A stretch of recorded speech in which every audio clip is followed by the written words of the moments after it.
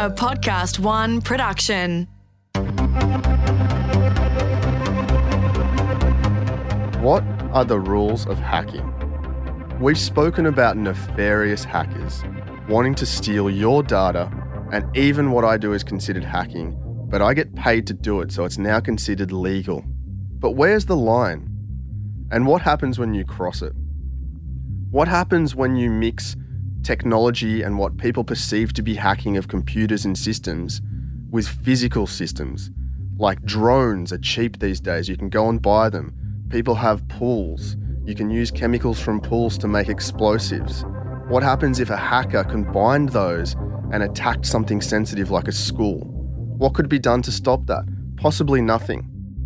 Because ultimately, hacking is taking any device or function or system and altering its purpose to your means.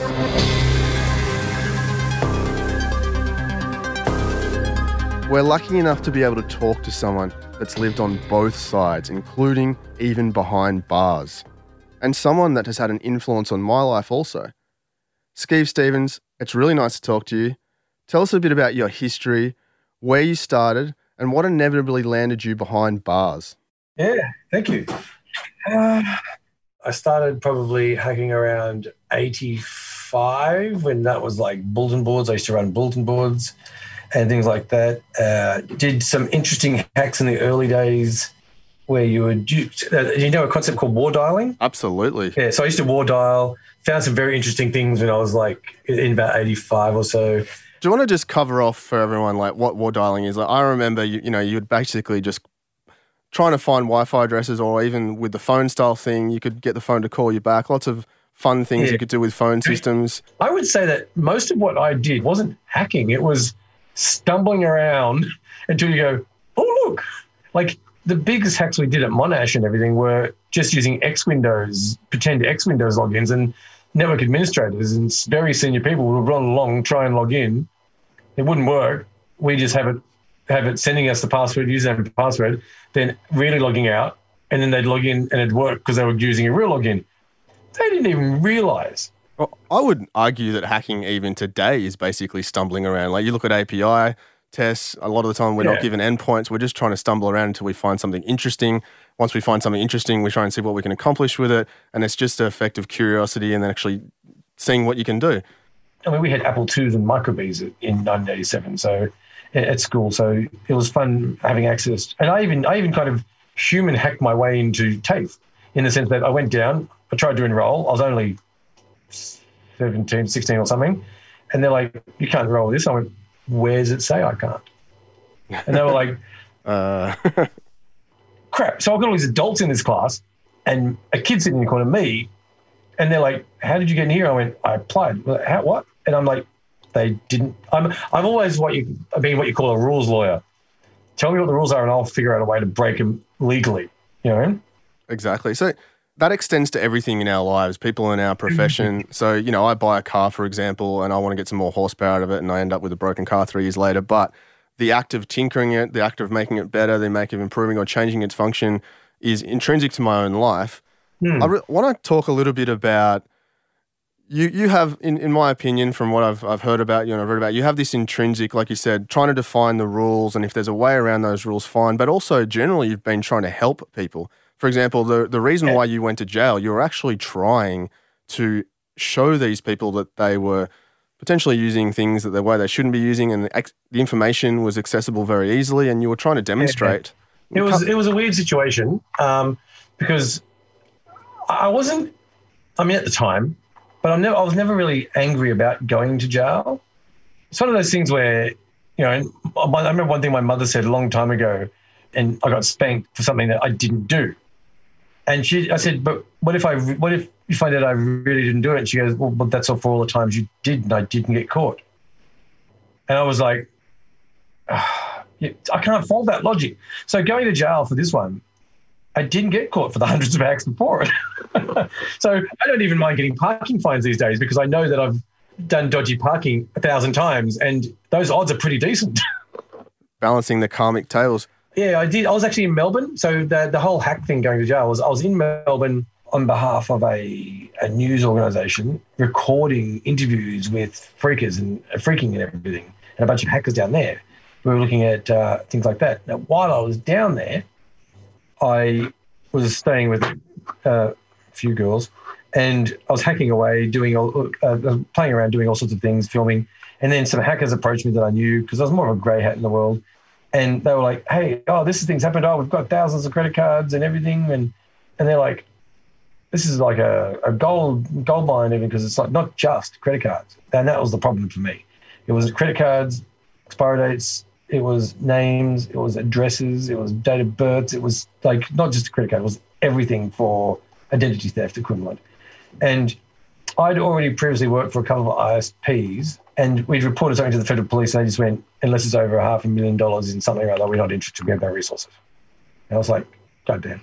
That's quite an important point there. Like, so people have their information there, and this is early days in data and information. Very early. You've sent the data to the police. You've tried to do the right thing. They've said, bugger off, we don't care. And now you said, you know what, people are at risk of getting hurt. And then because you're concerned about these people getting essentially abused and their monies and hard work taken away from them, you've then gone and contacted 50 journalists with this information. So I sent it to everyone because I was at uni, and I was doing journalism at the time, and I was, I'd done journalism and psych, but I was back in Sydney teaching journalists about the internet because they're just starting to get on. And I knew a lot of journalists, and I was writing for Straight Personal Computer, I was writing for PC Magazine, I was writing for heaps of different magazines. And so I sent this email to all of them with the whole credit card list. So that's when it was great because the articles went everywhere. And I think the court document showed that there was like $400,000 of charges done on these cards. But the good thing was that the banks, having been exposed, because the banks tried to claim damages of hundreds of thousands of dollars to me for them having to reissue cards. And I'm like, excuse bloody me, you wouldn't have even told people and hope they just didn't notice stuff on their statements. So that's the only way. My way was to get the banks to actually cancel everyone's cards. No one would be liable. A little bit of inconvenience why people couldn't use their cards and things like that, but they wouldn't be massively affected. And I did that. The interesting thing was I got charged with multiple things as unauthorized access, and there was one called unauthorized alteration of data about the web page that was put up with bad spelling. And I think I don't actually recall. I think it said something about Kevin Mitnick or something like that at the time, which I thought was too early. I'm not sure. But I was charged with that, even though I actually didn't do that. That was one of the other hackers who knew that I was. He found out one of the girls I was talking that I was saying with in Melbourne that I was going to take it to the media, and so they went in and page up and hacked the site and did all these things. And I actually know who did the proper hack, and I told the federal police, but the guy had actually disappeared off to New Zealand, and they said, listen, unless you've got hard evidence that he did it, then we don't care and you're going for it. So unfortunately I got done for a 76E offence, which is alteration, which is maximum 10 years, even though I only really did unauthorised access, although that's a dubious definition these days, which is only 2 years. But yeah, so I ended up with 18 months on the bottom and 18 months on top, so a 3-year sentence. And yeah, for doing something right, but in a wrong way. I had one of the barristers that I was talking to at the time said, Skeeve, this is what you've done. You've looked over your neighbour's fence, you've seen in his window, and he's watching child porn or something. He goes out, you break into his house, you grab the tapes, and you take him down to the police station. The police go, thank you very much, and arrest you for breaking into as well. I was like, you can't commit an offence to do that. What would the police have recommended the actions you should have taken? Oh, at the time, the police didn't. Police today barely know what the internet is, much less 25 years ago. Okay, one of the reasons I think I went because actually the prosecuting barrister, and my barrister were actually both good guys. I even know the prosecutor now. They put me in jail, which is kind of funny. Everybody looked very confused when the magistrate went, can everybody stop for a minute? Can somebody please tell me what this thing called the internet is? And we all just looked, I'm in the dock, they're there, prosecutor and defence barrister. We all just kind of looked at each other and we all knew I was effed. I mean, they don't even know what it is. The only, because you know what common law is based on previous judgments. The only common law they used for me was a guy who worked at a wood milling place who deleted some data. So that was the precedence. That was the precedence. So my case, actually, not only am I the first guy, all the law books, the precedence and all the law that's come after that is based on what, because I was now a thing that they could point to. Because there was no real hacking.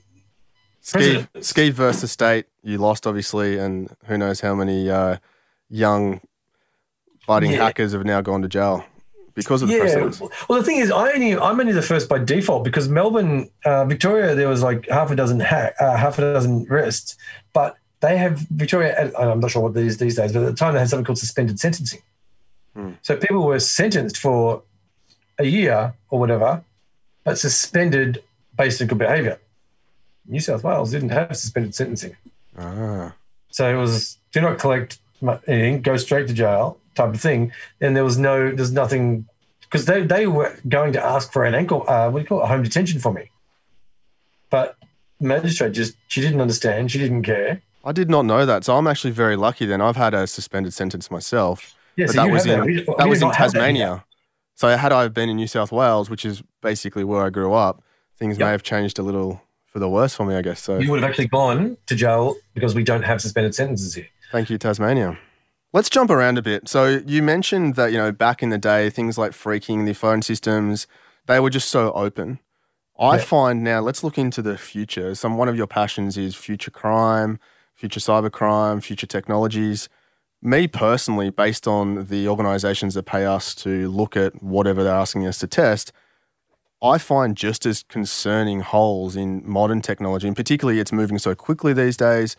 A great example, an organisation recently paid us for an app that basically transact over $1 billion a year, and we're able to find a backdoor into it that essentially enabled us to take control of the applications, redirect funds wherever we needed to go, and those doors still exist. So, it's great that these developers are creating all these new platforms and the speed of technology is fantastic and it's generally improving our life, kind of. Although if you watch the new movie Social Dilemma, maybe not. What's the answer to this? Like, we try to tell people to bake security in from the start. We tell them to put processes in, but how do we have all this amazing growth without enabling the next, guy to take control of everything? Okay, so I've got some problems with this because I speak at conferences about all this sort of thing, and my biggest problem with cybersecurity is that, for the most part, it's bullshit. In that, today, if you've got your computer, Mac PC, you can go and choose whatever software you want to install on it to try and protect yourself, right? Mm-hmm. So, but if you've got a cochlear implant or a pacemaker or a Tesla, do you get to choose the cybersecurity software that's defending the device? I mean, there's already been demonstrations of pacemakers being breached. Yeah, I've already done it. I've done it. I've already done it myself. It was funny because someone said to me, "How did you learn how to hack a pacemaker?" I went, "Go to eBay, type pacemaker, and buy one. They're $200 or something." They weren't hard to figure out. Very simple commands. And my logic went, well, I doubt the doctors are going to cut you open to do any changes, so it's going to have to be controlled by radio frequency to do this stuff. And I thought, let's figure. Yeah. So I killed someone 3 or 4 times by literally, can I do this? Make this pacemaker stop? Oh yeah, I did. Oh well, they'd be dead. We figured out how to. The most scariest way is when you can get people to kill themselves. So we figured out how to remotely hack an insulin injector, which I could just make the settings say blah, and they will just keep pushing the button, and then just overdose. So to me, it's just technology. Now, going back to what I was saying is that people who make stuff like Tesla make beautiful cars. Why does anyone on the planet think they're capable of cybersecurity? Why does these people that make pacemakers are the most amazing medical engineering? Who thinks they're really awesome about cybersecurity or RF security? They're not. So the problem is that these people are making amazing devices with their idea of security. And there's no security companies involved. I would like to see law that anyone who made a product with some sort of connectivity had to engage a professional security company. So it could be Tesla, and when you boot it, it comes up and says the Norton blah, blah, blah. Or be able to, like these days, you can, with your cars, you can get Apple CarPlay or Android Auto, and you should be able to install your own software to do that. But how many vendors of hardware, IoT, and all these things can you go and get your own security software for? Nothing. But yet we've got stupid things. So one of the biggest risks in the world at the moment is IoT, in my opinion. The weaponization of IoT is absolutely, utterly terrifying. The problem is that, and I actually blame Cisco at the moment for being too awesome, because Cisco make really, really good stuff. The problem is Cisco stuff is really, really expensive generally. So you've got farmers that want some IoT devices, a humidity sensor or this and that, and they see a presentation. Oh, Cisco's got these new combine harvesters. They're powering these new John Deere combine harvesters. They're working with them. Now, normal farmers are going to see that, and some of them are going to go, oh, great, I'll spend stupid money. But what a lot will do will go, cool, Alibaba, I'm going to buy the $3 one with no security. So Cisco, by its awesomeness and innovation, is going to inspire people to want to have the same tech and automation, but they're going to buy junk. And that's going to leave our critical infrastructure, our food supply, our farms, all these irrigations, all these things absolutely weak as. They'll do their functionality just fine, temperature sensor this, blah, blah, blah, that, but they'll have no measure of security whatsoever. Cisco's fault in this is absolute critical proprietary things, like even routing protocols and other things they do not share. And that's the problem, is they're awesome and don't share.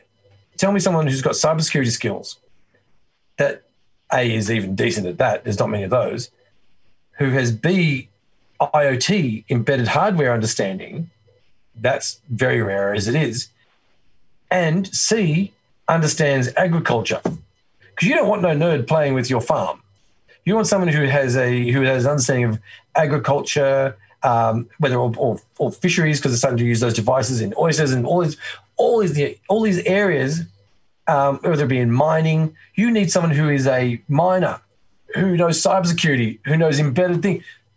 Tell me where, and that's so you could extrapolate that to medical. I need someone who is a pseudo doctor who's cybersecurity and to make sure that these devices are safe.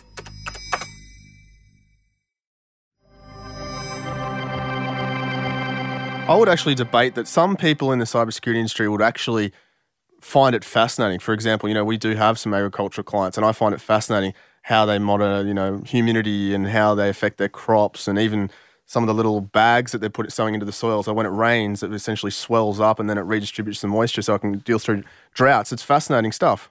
So we've identified there's a problem, right? And we've identified that this may self-replicate itself in sort of 7 to 10 years. You talk about future tech, you talk about future crimes. What can we do right now? I actually don't. So while I am a futurist, I never do futurist talks. I never do future tech talks. Why? The problem is that most people are living in about 2015's understanding of technology. There is so much tech that is here today, from EEG. So we do presentations to the military about thought triggers of terrorist triggers by using like different headsets and things like that you can just go and buy for $400, and you can think the right thought and it will trigger an event. These are all tech, brain-computer interfaces. This is now here, just no one knows about it. So it's not future tech. I spend most of my time talking about today, that people don't even understand today, much less worry about tomorrow. I mean, there's some amazing things coming out at the moment. I mean, and not only just amazing things like you're saying that are coming out today or tomorrow, but the ability for everyone to do that. My favorite example is the Emotive, E-M-O-T-I-V. Yep.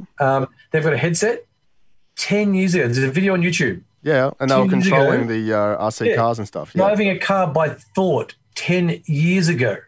Well, and you're like, ouch, because that's a partially Australian company. So if you imagine how much progress they've made in 10 years of what you can do by thought, Elon Musk's new cerebral implant thing, like, yeah, sure, that's interesting, but we can already do lots of things. And people go, oh, self-driving cars. I'm like, and?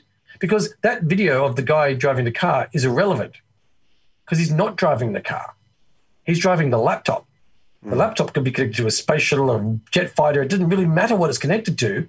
That's just what that laptop is outputting to. So when you think about it, it could be thought-controlled train. Doesn't matter what it is. This is 10-year-old technology, and this is what people like the military and others don't even comprehend, that you can just go online for $300 and order one of those headsets now. Well, the coolest thing is there's enough information on YouTube or anywhere you look that you can actually go and learn these things right now. Yeah. And some of the projects, the DIY projects that people are doing are incredible. There's a guy in Canada and he's made his own MRI machine. It's incredible. So that's what I'm saying. I talk about now that people don't even know how to use, as opposed to worry about what's coming next year. Because if you can't think about today and even catch up on the last couple of years of what is possible. What you said before, I disagree with a little bit. Like, you want to work with partners who might understand mining or pipelining. It doesn't work because it's like doing a double degree at the moment. It's useless. I can do a computer science degree and a law degree. That's not the law of the law of cyber or vice versa. That requires you to assemble both streams of technology and you to attempt to innovate. I actually agree with you, but I think that is intrinsic to what makes a good cybersecurity professional, knowing a bit about everything. And you immerse yourself in that world. And I mean, if you go and talk to our staff, that's what we're doing. But I still think it's important because, like you're saying, you'll have a 10% understanding, but it's still important to go and collaborate, in my opinion, with experts in the field because they've done it all their lives. Whilst you can innovate and you can come up with ideas and you can, like you're saying, you used to know the rules and you like to know the rules. And I'm exactly the same. You tell me a set of rules that looks ironclad to a lawyer, I'll imaginate my way around it. And I love doing that. And I love making them rewrite 40-page contracts, which were originally 2-page contracts, because I keep throwing a bone in there and it does their head in. If you want to protect humans from what you called before human hacking, you need a psychologist. You need to understand where the weak points are of humanity. And I've had a great time learning all about this, the habits and what humans will say yes to and no to and how to manipulate that in your flavor. And that's really fun breaking people. But cybersecurity is a fairly holistic problem and it's a pretty complex problem that you've got to be working on people. The cyber guy is not a firewall guy. There's one key statement I make, though, and I think companies need to reorganize. There's a very big difference between IT and technology. IT guys should not really be thinking about cybersecurity other technology. Yeah, exactly. IT people shouldn't think about tech. So the CTO of a company should not be in charge of IT. The CTO of a company should be going, how does we as a company, bank, whatever it is, interact with technology, from security mechanisms to our devices? As people, how do we interact and embrace technology? Then you get the IT guy to build the infrastructure it runs on. They're not the same people. Right? The CTO should be someone who does understand psychology, people, how people, like the whole BYO, junk revolution of like letting people buy anything they want. It was just a stupid thing, but I know why it happened and I understand that. But the problem is that organizations assume that IT knows technology and they don't. You take your average Alexa down to your average support department and go, can you help me with my light bulb or my Alexa? And they're going to look at you going, what? One of my favorite things to say when I go and talk to a board and they bring their IT guys in is exactly this. Look, your IT guys since 98, 2000 have now been asked to not only look after people's computers, but the sprinkler system, the HVAC systems, the phone systems, and they're just so overworked that how are you going to ask them to bolt on cybersecurity as a thing? They don't have the skills. They don't understand it. They don't understand the physical, the social. It might be the most secured network in the world, and kudos for them for building it. But one human who is trained or manipulated to use it falsely gives me complete access to it. All right, we've talked heaps about the problem. Tell me, what is your biggest fear over the next 5 years? 12-year-olds with $10 of pocket money going down to Bunnings, buying a Arlec remote control PowerPoint, and boom. So I'm often quoted in the last year or so saying, I believe we'll have a school massacre in Australia in the next 12 to 24 months, but it won't be with guns. It'll be some pissed off 12-year-old with a bunch of PowerPoints that, he goes, those bullies or that stupid teacher leaves, waits for an event, a triggered event, if this, then that.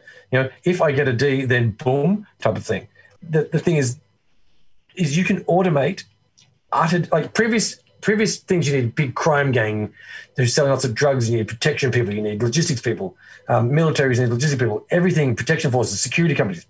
Now it's a 12-year-old with a little bit of money, and that's all he needs with an if this then that script of, if I look at my camera and I smile, or if I put the emoji of Epoch headset on and I smile and I think happy thoughts, then blow the world up. And people don't understand. They're going, what do you mean? I'm going, well, this is just a PowerPoint. And I'm like, yeah, What can you plug in to a So your PowerPoint? biggest fear is ease of malicious actions, which can there's cause... 2 levels. So if you go down to Bunnings anywhere in Australia at the moment and New Zealand, right at the front of it, massive home automation display. And if you just sit there and just look at it and go, oh my. I mean, there are power boards with all 4 points being individually triggerable. The next level of danger is Vic Markets, Paddy's Markets, having whole stalls full of all sensors and IoT stuff, and you being able to wander down and going, oh, cool, okay, I'm going to get some infrared sensors. Like right now, so this is why we talk to police, because for $20, $30, I could put an electrical device under a carpet, and if I'm not home, if the contact sensor goes, the movement sensor goes, if the pressure sensor goes, then kill whoever walks through that door. I want to put some context around this, Skeeve. So I've sat in meetings and I've advised councils, for example, that they need to go and put these systems in and it'll save them time. We need to secure it. And then someone always in the room says, oh, you know what? I've seen this same tech down at, like you said, the Bunnings or the markets for $15, and the ones that we're recommending are $300 per sensor. And inevitably councils will, some of them will go to save budget and put the cheaper ones in. That completely opens up that particular... That's what they should do. Yeah. It completely screws it. No, that's what they should do, though. All right, okay. At least we did. Because there's a perspective that most people don't understand, in that the expensive one, the proprietary ones, are good and safe. Yeah. People go, oh, but the cheap ones are insecure. Maybe. But the cheap ones, like Sonoffs and all the others, allow you to upload your own versions of firmware, which means if you're rolling out millions of dollars worth of things, it's going to pay to get a couple of coders on board that can run up your own version of firmware, given they give you the source code, and take any vulnerabilities out, customize it, overlay it, and it's yours. Sadly, that's just not happening. That cheap stuff allows you to utterly tailor things beyond anything that their high-level, high-end commercial stuff would do. What's actually happening is they're just throwing it in as is. Now, I heard a rumor that you once stopped a space shuttle launch. I didn't have anything to do with the space shuttle. What we did is when a space shuttle takes off, it goes to space, and for it to take off, there's a bunch of protocols, and one of them is if you know anything about space shuttles and spacecraft, when it comes back towards the Earth, if it doesn't enter at the right angle, it literally can bounce off. Yeah, or come crashing down too quickly. Yeah, so with the air, margins of error of the approaches that they have, like in the US, they have about, I think it's last count, I think it was like 7 different air bases, depending on the approaches they might get stuck. They don't always go where they need to, and they have all these different air bases. There might have been a rumor that we were playing around in somewhere and took out all the landing things at an air base somewhere many decades ago. So actually the US does have statute of limitations. Yeah, statute of limitations. So maybe they won't. But yeah, so we was just screwing around and what are all these light settings? What are all these different things? Like you think you're turning off on and off lights and you're playing around, and it didn't take too many hours until someone realized that they'd been hacked, and because the airbase had been hacked and it was no longer a viable place to land a space shuttle in an emergency, they delayed the launch of it a day. Well, I imagine the lights you're turning on is what guides the shuttle in, whether they're high or low. I can't remember the name of the system. Exactly, right? So because we'd actually taken out their computers and were playing around with going, what are these lights? Oh, this says it's on. This says the light's off. This says the light's on. I wonder what it actually does. It was only afterwards we found out that due to a compromised landing location, the shuttle was going to be delayed, like a launch, and we were like, oh.